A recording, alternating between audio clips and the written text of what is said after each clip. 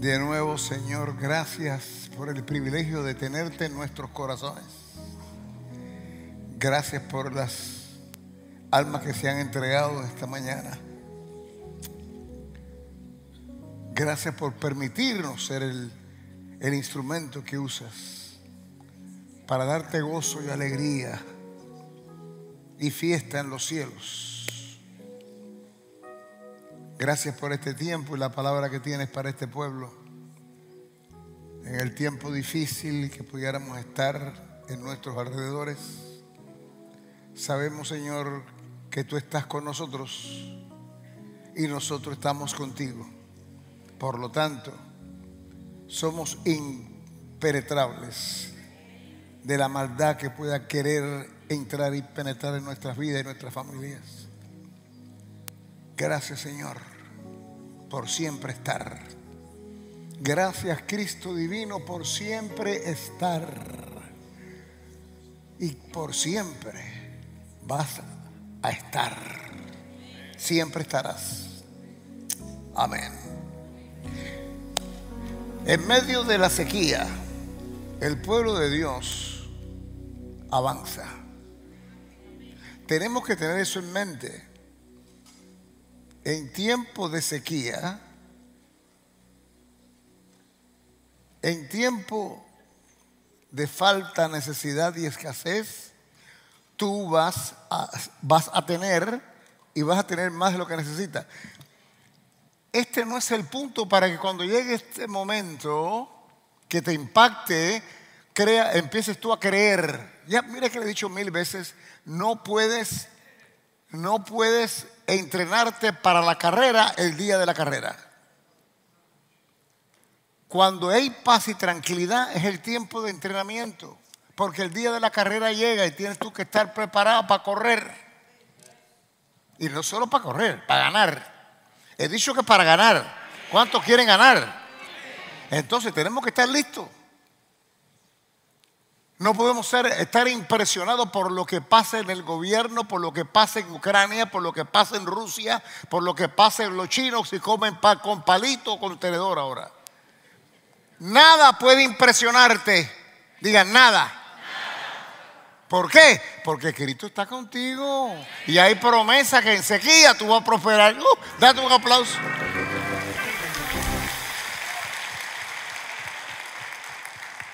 El mundo busca el éxito.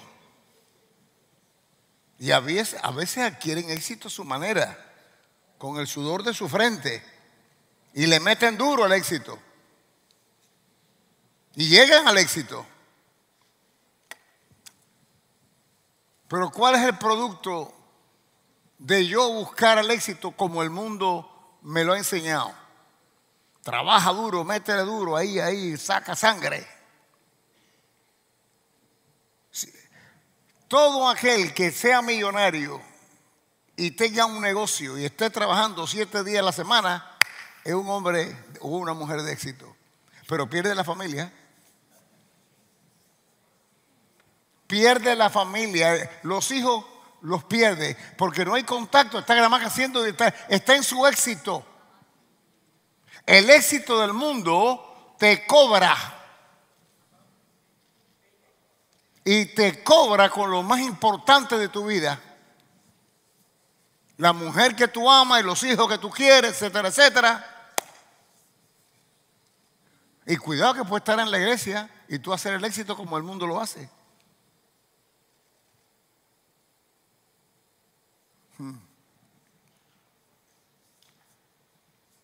Vas a perder la familia, vas a perderlo todo.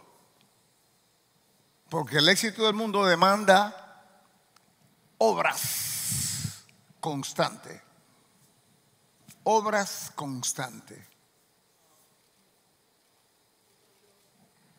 Entonces llega un momento que llegas a tu casa y te encuentras un fenómeno. Algunos de ustedes han llegado a su casa ya y han encontrado fenómenos. Pero qué bueno que están otros aquí antes de encontrar el fenómeno porque pueden cambiar.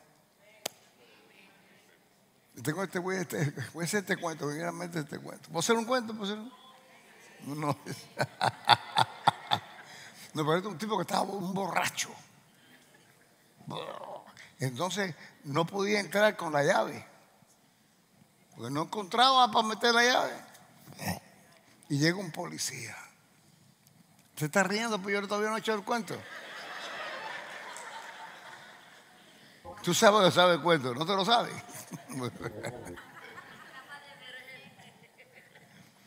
Entonces, el policía, ¿usted qué hace aquí? ¿Está en su casa? Sí, esta es mi casa, esta es mi casa. Pero, déjame ver, ¿usted se encontró esta llave entonces? No, esta es mi llave. Entonces el policía mete y abre, y abrió. Pero usted se encontró esta llave. Entonces, no, usted soy yo. Mire, venga, entre. Mire, ¿usted ve? Esa fotografía, ese es mi esposo, ese soy yo. Y esto aquí, esto es mío, esto soy yo. Entonces, mira este cuadro, este es mi hijo y este soy yo. En el cuadro soy yo. Entonces van al cuarto, abre el cuarto.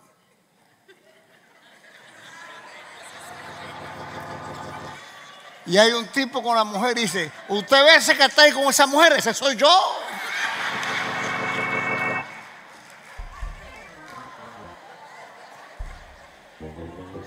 Entonces, no me diga que no está bueno. Llega un momento que es tanto lo que tienen que hacer que ni saben si es él o es otro. El éxito nuestro es Cristo. Fíjense, tiene que ir déjenme ir parte por parte.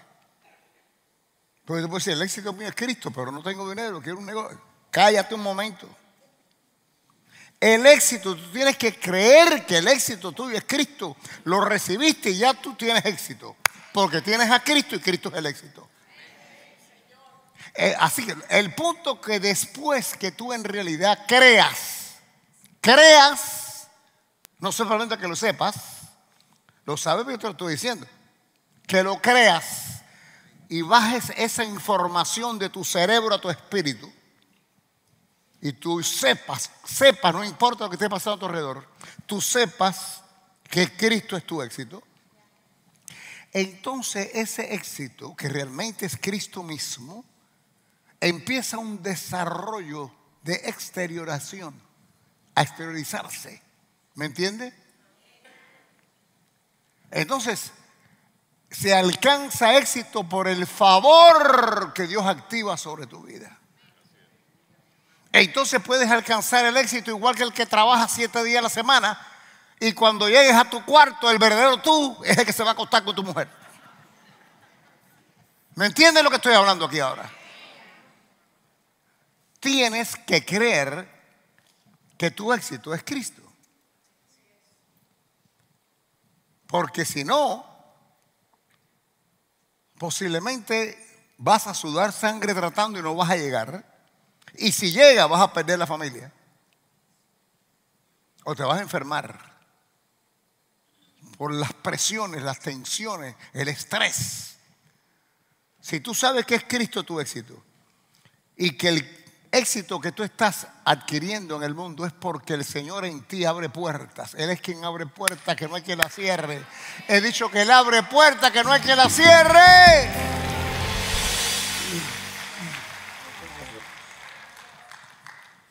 Y te digo que el Señor va a abrir unas puertas extraordinarias porque hay tiempos de sequía que empiecen a venir y a desarrollarse. Y hay promesa de que el pueblo de Dios prospera en la sequía. En la hambruna, cuando todos tienen hambre, tú no vas a tener hambre. ¿Por qué? Porque vas a tener tú para tus hijos. ¿Me entienden lo que estoy hablando?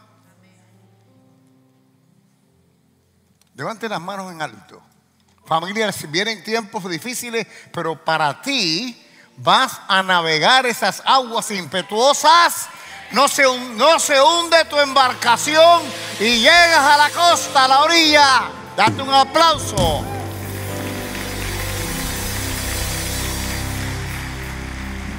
Ahora bien, uno de los puntos importantes es el que no temas, no tengas temor, no te me acobardes. ¿Por qué? Porque Dios va a abrir puertas en este tiempo.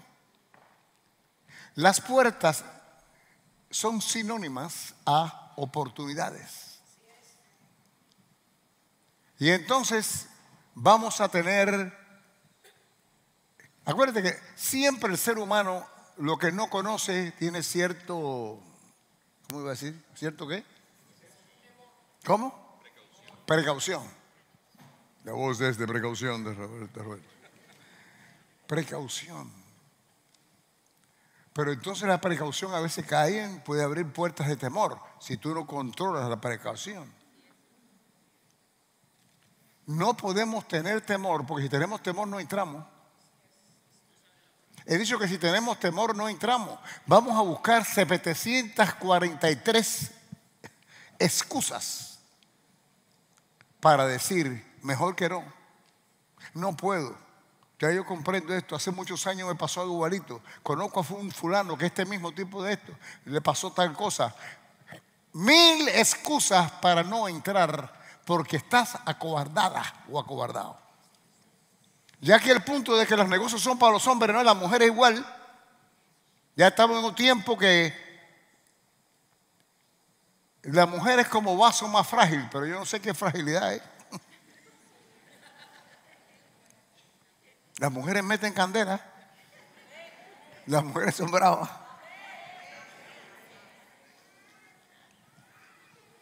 ¿Cuántas aquí tienen que comprender que se van a abrir oportunidades para negocios, hombres y mujeres?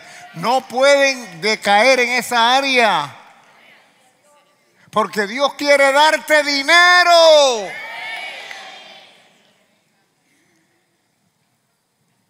A todos les gusta el dinero. Sin embargo, no comprenden que Dios tiene algo que decir sobre el dinero, porque Él es el dueño del oro y la plata, de acuerdo a la Biblia. Y claro que la gente no quiere que yo hable de dinero, porque lo que no quiere es dar. Entonces, como no dan, siguen arrancados, siguen viniendo a la iglesia. Vete a encender vela. Entonces tú vienes aquí a aprender para que avance. Para que avance. No venga a encender velas. Cuidado con encendiendo velas. Vas a quemar las cortinas y se acaba la casa. ¿Tú sabes cuántas? Bueno, quiero hablar de eso. Vienen tiempos muy especiales. Señor bendito, Cristo de la gloria. Veo tiempo, lo veo. Veo oportunidades tremendas. Veo puertas que se abren. Lo veo a usted entrar. Gloria a Dios, entrar por esas puertas. Van a entrar con firmeza, con denuedo, reconociendo que Dios ha abierto la puerta y no hay puerta que se cierre, excepto si tú no crees. Cristo de la gloria. El tiempo de verdad se acerca, que Cristo viene por su iglesia. ¿Y tú sabes quién es iglesia? ¿Quién es en la iglesia? ¿Quién? Ese mismo, yo. Aleluya. Date un aplauso. No, diga, no hay temor. A ver, segundo de Timoteo 1:7. No se me olviden de esto. ¿Qué es lo que dice segundo de Timoteo 1:7? Porque no, digan no. Porque no nos ha dado Dios espíritu de cobardía.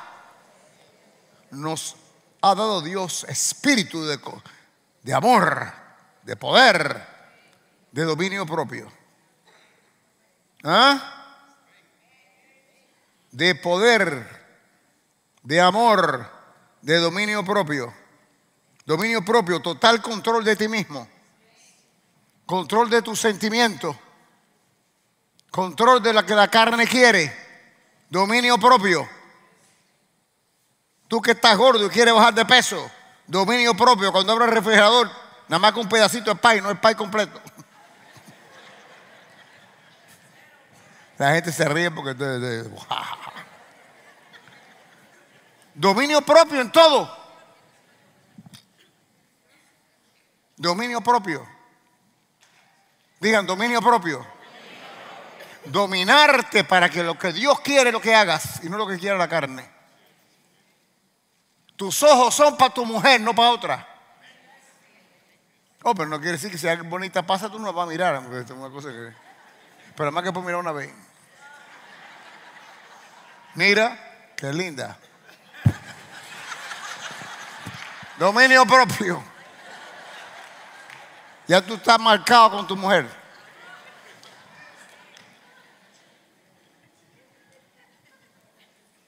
Y las mujeres ahora, ya te dije, están igual la cosa. Cuidado con ver el poder. Poder para saber que puedes y llegas y alcanzas.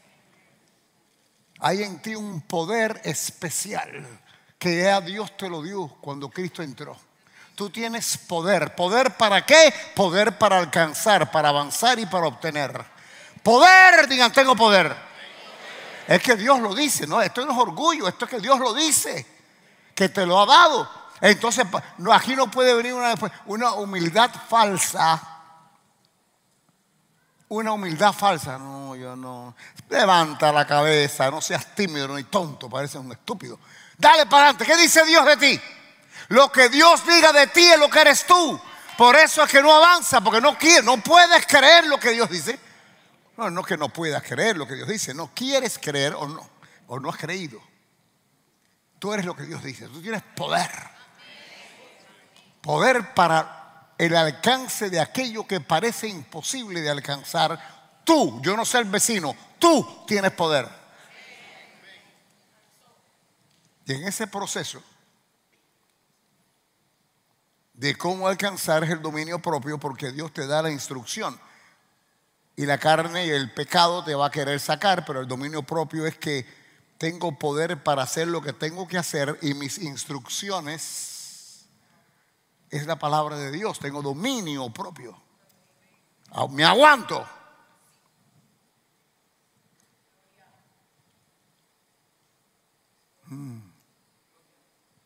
Y todo, familia, es por fe. Y la fe obra por el amor. El amor es, ya lo hablamos el otro día, no sé, ¿se acuerdan? No se acuerdan nada. El amor es el aceite de la maquinaria. Así que tú puedes aprender totalmente y específicamente cómo opera la fe. Si el amor no está presente, se quema el motor de la maquinaria. Y la maquinaria es la fe. Y el amor es el aceite. Entonces, por eso Dios dice, te ha dado poder, amor y dominio propio. Esas tres cosas las pones en práctica, reconociendo que el éxito está en ti. Te vuelves imparable. No hay quien te pare. He dicho que no hay quien te pare. Ok, algunos de ustedes toda la vida han sido parados. No van a parar, no lo van a parar más. Entonces tú llegas aquí con una cara de mortandad. ¿Por qué? Porque nunca has alcanzado nada. Has sido rechazado, has sido no aceptado, has tratado, no has llegado. El diablo ha acabado contigo, ha tenido 20 problemas en todos lados. Tu marido te pegaba o tú le pegabas a tu marido. La cuestión es que tú llegas aquí en derrota y hay un espíritu de derrota que se te ha pegado, pero aquí sale nada más que oyendo la palabra de Dios sobre ti. Sale ahora en el nombre de Jesús. Rompo todo espíritu de maldición que te ha parado hasta hoy. Pero ya hoy ya se acaba la cosa. Hoy comienza una nueva etapa para ti.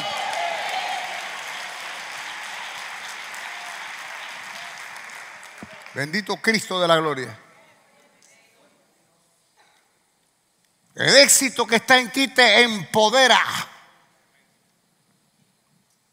Te empodera para exteriorizar el éxito en diferentes alcances, tú reconociendo que ese éxito que está en ti, Dios te ha dado poder, amor, dominio propio y avanza.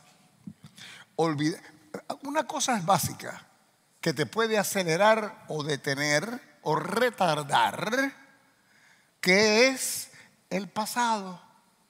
Entonces bórralo. Borra el pasado. Porque el pasado es lo que te tiene amarrado de tus frustraciones. Tus frustraciones y tus fracasos.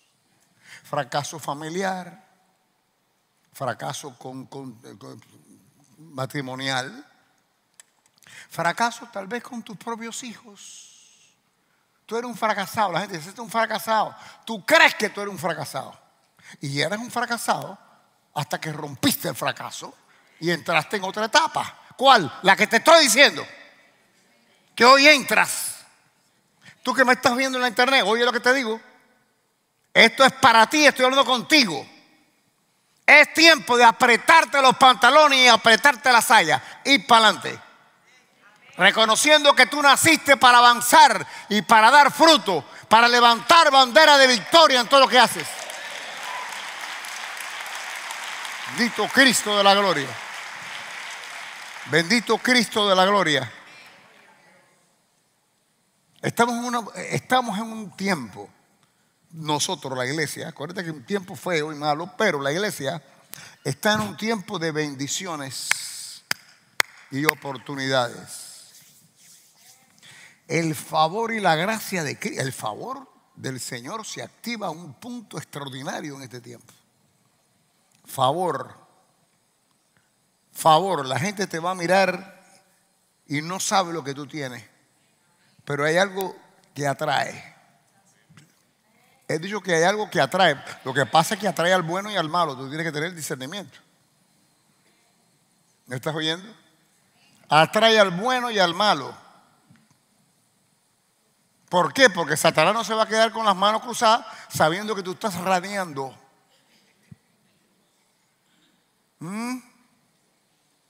Estás resplandeciendo. Satanás sabe el peligro que hay si tú sigues tu desarrollo.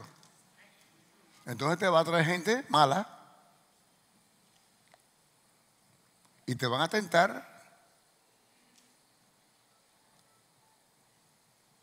Hay gente que tienes que hacerlo. Bueno, esto ya lo venimos diciendo ya hace unos años.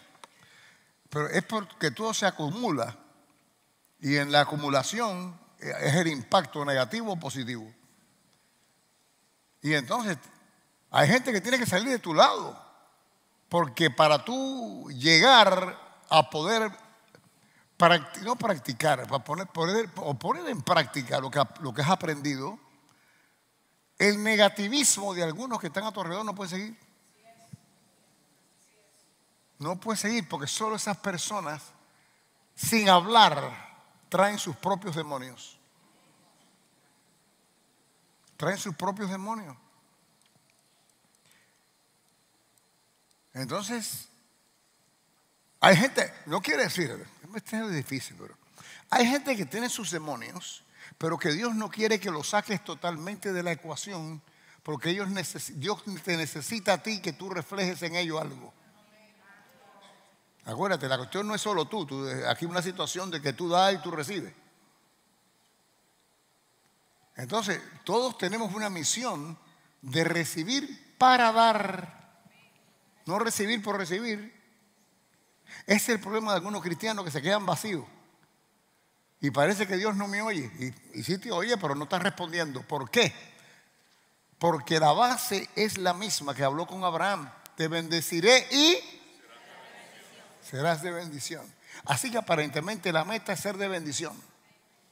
Porque si recibes y no eres bendición, posiblemente la bendición cese. Porque Dios, ¿para qué te va a dar? Dios te da no solo porque te ama, pero te da para que tu propósito se cumpla o siga su desarrollo.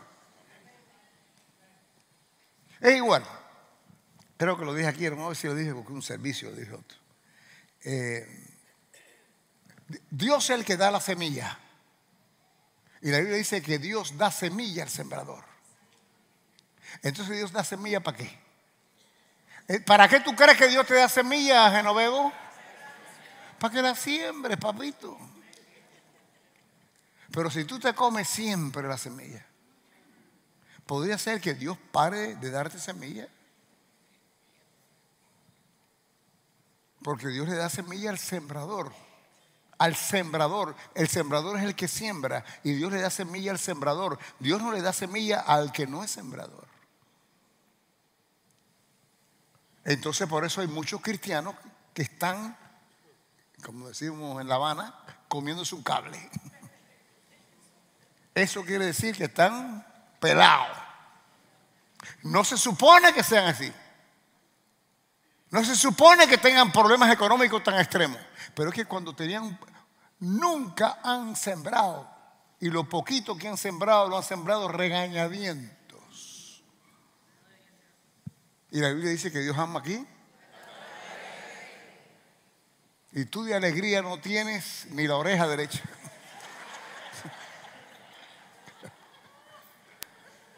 Tú te gozas aquí, esta muchacha se goza aquí.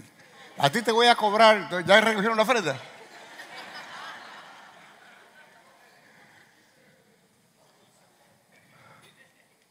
Vienen puertas tremendas. No, yo estoy bien contento con lo que está pasando a mi alrededor. Porque sé que hay una proyección de éxito que sale de mí. Mi éxito primario, quiero decirle, que es ustedes. Porque es lo que yo quiero completar. Por eso yo solo empujo tan duro, a veces como un sargento en un ejército, porque yo quiero que tengan éxito. Porque el éxito tuyo yo cojo punto y arriba.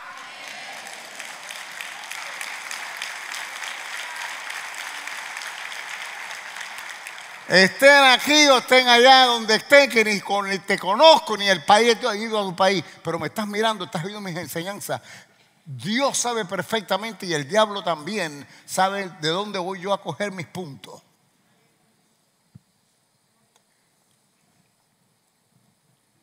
Y claramente yo quiero tener éxito también humanamente, igual que les enseño a ustedes. Mira, voy a decir esto porque no quiero que el chisme llegue aquí, porque lo dije. Sí, el chisme llega a todos lados. Acuérdate que Juanita viene aquí y Hortensia va al otro servicio. Y Hortensia le dice a Juanita y Juanita le dice a Pedrito. Pero la semana pasada, no sé cómo cayó la conversación, porque yo soy muy inspiracional. Entonces hablé de algo basado en la semilla también fue. Y entonces dije que yo recibía dinero de la iglesia. Ya algunas personas llamaron, que usted coge dinero de la iglesia. Ya empezaron a ladrar. Pero yo lo que quiero saber, ¿quién de ustedes trabaja y no tiene un salario?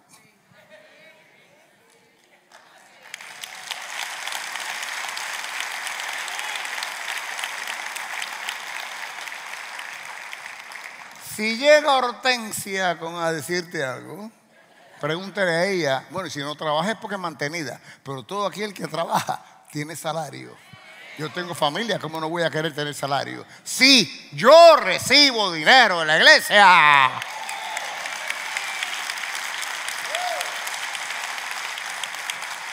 Lo que pasa que hay tanto chisme y tanta gente mala, hierba mala metida en la hierba buena, que los pastores a veces no quieren tocar este punto porque los acusan. Como que si nosotros, la Biblia dice claramente que el obrero es digno de su salario en general, pero estaba hablando de ministros, hablando de que pastores deben tomar dinero de la iglesia debido a que es parte de lo que hacen. Esto es lo que yo hago, esto es lo que yo vivo, las horas que yo paso trabajando, etcétera, etcétera. Y en mi tiempo libre, que no soy pastor, hago radio, hago televisión, yo no ni cobro por eso. Así que estoy metiendo caña. Por eso Dios me va a bendecir tremendamente.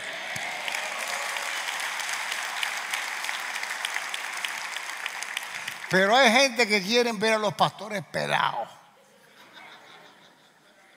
Porque acuérdate que la Iglesia Católica tiene ciertos grupos que hacen juramento de pobreza y eso, ¿no? ¿Cómo se llama eso? Votos, que son juramentos, votos de pobreza. Sí, pero yo no sé, yo no estoy en ese trato, yo no soy católico. Yo no soy católico.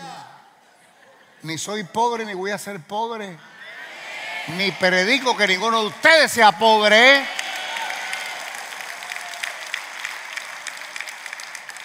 Y para que lo sepan, ustedes son ovejas, yo soy pastor. El pastor guía a la oveja. Donde yo entre, tú entras.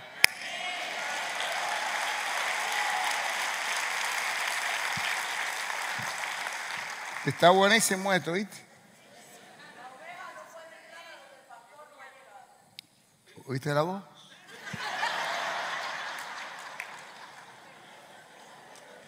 Hay puertas que se te abren, papito, que nadie la puede cerrar.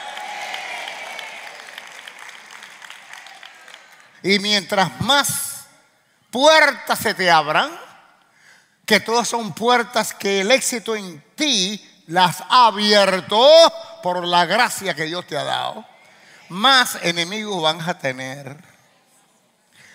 ¿Por qué te digo esto? Porque va a ser así. No te asustes. Que aunque ellos lleguen y levanten arma contra ti, esas armas jamás se van a prosperar. Oye, déjame. Primero de Corintios 16:9. Por eso digo, tengo que estar preparado. La Biblia lo dice. Primero de Corintios 16:9. Porque se me ha abierto puerta grande y eficaz. Óyeme, una puerta grande y eficaz es una puerta que le ronca el mango. ¿Sabes lo que es eso? Una puerta grande y eficaz. Es una puerta de bendición, una puerta de dinero, una puerta de favor, de gracia. Es una oportunidad. Pero sigue diciendo, porque se me ha abierto puerta grande y eficaz y muchos son los adversarios. Mientras más grande, más sea la facilidad que se abre la puerta, la oportunidad, se activan. Y lo duro de esto y doloroso es que no solo llegan a los adversarios, son gente que están contigo que tú le ves entonces las uñas que nunca te la enseñaron.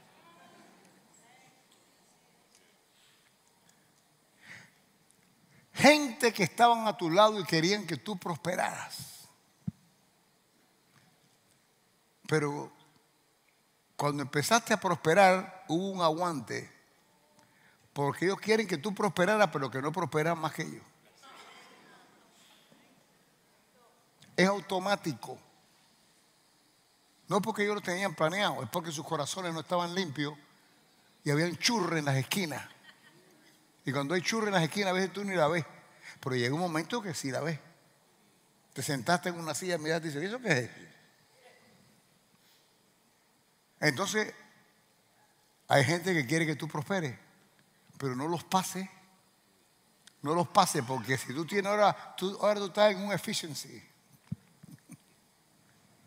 Y ellos tienen en su casa de un cuarto, de 2 cuartos, 3 cuartos. Pero si tú prosperas y pasas el tercer cuarto y tienes una casa de 4 cuartos, te buscaste una salvación con ellos. Te estoy diciendo lo que es. Y eso, algunos de ustedes posiblemente lo han experimentado. Otros lo podrán experimentar, pero de que seguro si tú prosperas vas a ver gente que tú creías que siempre han estado contigo, pero cuando llega un momento que revientan porque no pueden ver cómo es posible tú tengas más que ellos.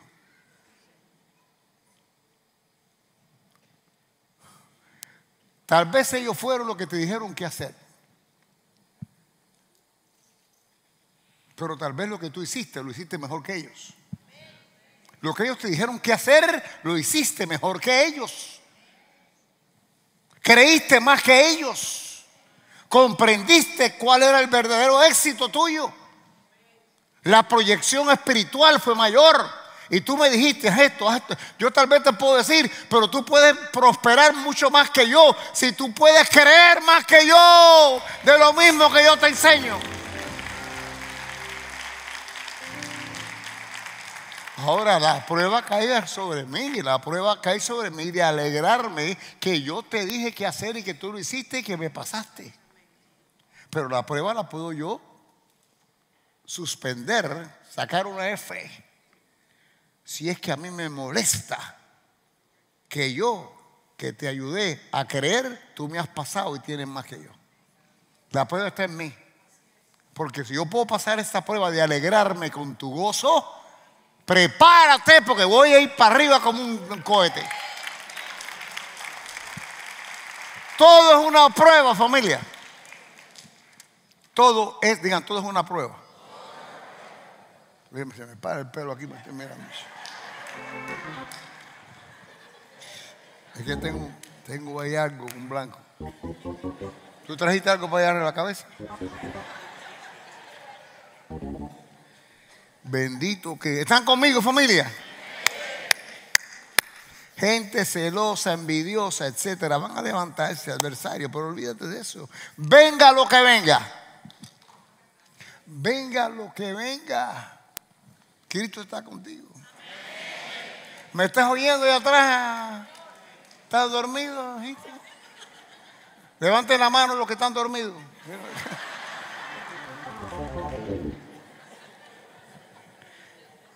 Bendito Cristo.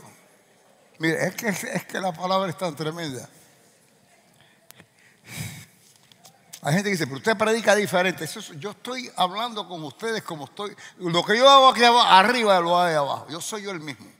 Por eso caigo mal aquí, caigo mal allá también. Yo soy yo. A lo único que le caigo bien, de verdad es a mi esposa Mariana. Perdóname, Señor, por mentir.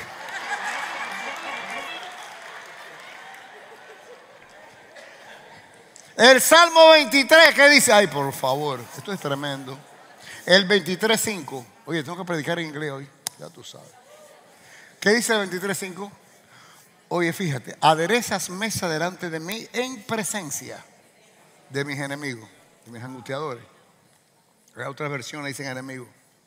Unges mi cabeza con aceite, mi copa está rebosando. Ahora bien, aderezas mesa delante de mí,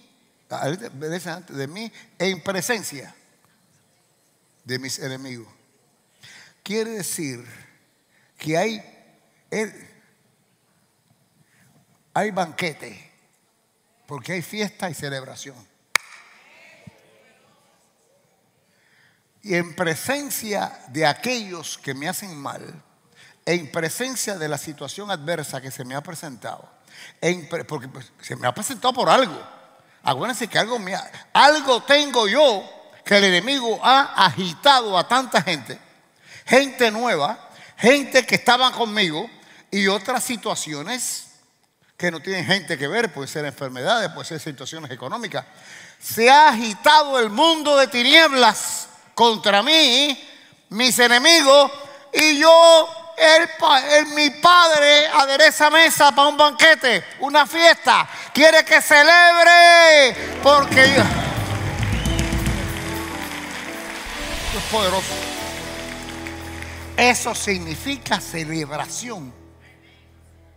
Cuando se supone que te mande a correr, que tú llores, que te metas abajo de la cama, es cuando dice, sale que yo te voy a preparar banquete, vamos a celebrar, porque tú verás que vas a avanzar, olvídate de tu enemigo. Yo soy tu amigo, gloria a Dios, dice el Señor.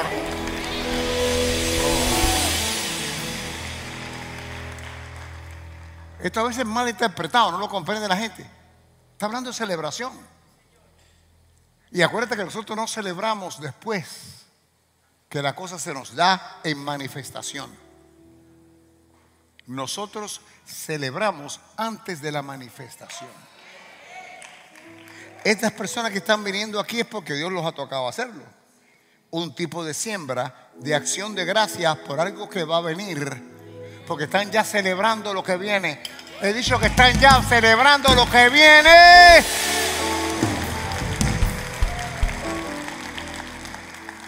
Es más, yo voy a celebrar lo que viene también.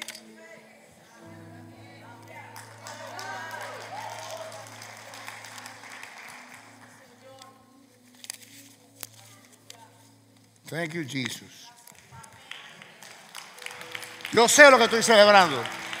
Yo sé lo que estoy celebrando, mamá. Tú sabes lo que estamos celebrando, ¿no? Bendito Cristo. Esto es poderosísimo. Poderosísimo. Oh, espérate. Tengo que decirte la segunda parte, pues. unges mi cabeza con aceite. Mi copa está rebosando. La segunda parte del versículo 26, del versículo 5. Unges mi cabeza con aceite. El aceite es un símbolo del Espíritu Santo, de la unción. ¿Ah? Es un símbolo de la unción del Espíritu Santo. Quiere decir, estoy ungido. Hay celebración. Estoy celebrando. Mis enemigos que se me han presentado no me están haciendo ningún cambio en mi manera de pensar. No me estoy acobardando por lo que me han traído. No me estoy acobardando. Estoy haciendo, porque hay muchos adversarios que se han levantado. Mis enemigos se han levantado. Bendito Dios, mis angustiadores. Pero hay banquete, hay fiesta, porque estoy siendo ungido con aceite, con la presencia del Espíritu Santo. Mi copa está rebosando. ¿Tú sabes lo que es eso? Eso está fácil. Abundancia. Dios te da más de lo que necesita. La copa cuando ¿sabes lo que es rebosar, no? Se rebota. Dime otra palabra para rebosando. Derramamiento. Derrama. R duro. Derrama. Porque se rebosa. Se desborda. Pues busca palabras que tú puedas absorber en tu espíritu, porque lo que quiere decir que Dios, la abundancia está en ti por la unción de Cristo sobre tu vida.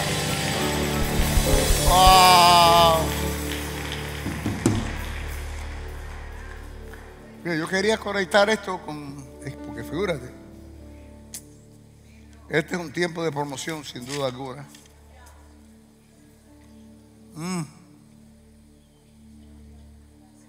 Pero hay gente que te envidia.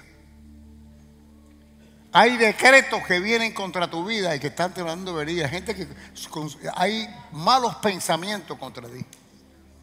Hay gente que lo ha declarado. Hay maldiciones que sueltan contra ti. Son decretos que sueltan. Pero ¿a ti qué si tú haces banquete en medio de todo? Porque ¿quién estás creyendo? Tú crees que el decreto de maldad se revierte, porque Dios revierte un giro, hace un giro y se revierte. Gloria a Dios, gloria a Dios, gloria a Dios, gloria a Dios. El Salmo 7 declara que la destrucción que planean contra ti se le regresa a ellos, porque se revierte el decreto. Así pasó. ¿Sabe que estamos ahora en el tiempo de Purín, que comienza ahora? Tienen que leer el libro de Esther. El libro de Esther. Esto es tremendo, porque este fue un momento en que fue atacado el pueblo de Dios. Podía haber sido aniquilado por completo, aniquilado por el punto. Bueno, sabíamos que Dios vendría a su rescate, pero que si hubiese tomado lugar esto allá en Siria, la misma línea de Jesucristo hubiera sido cancelada. Así que fue grande. Y esta mujer, Esther, ¿cuántos se llaman Esther aquí?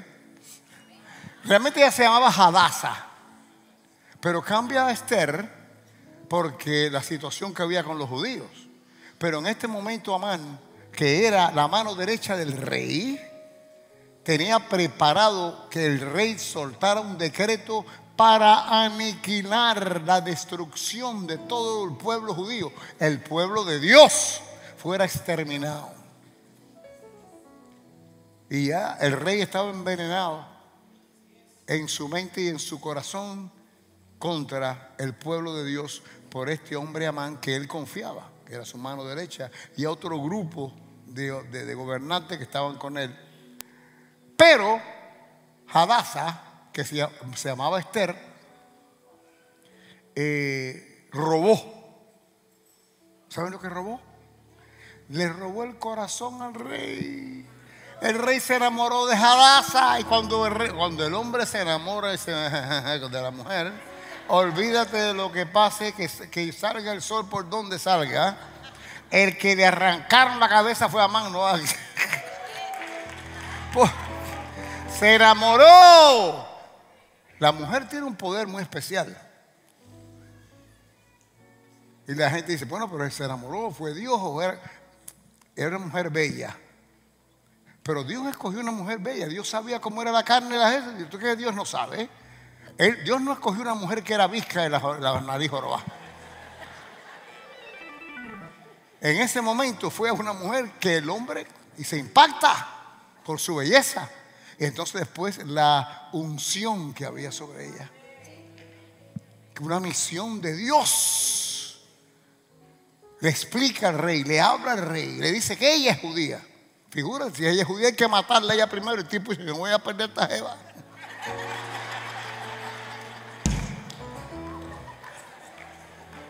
La cuestión que después la hizo reina.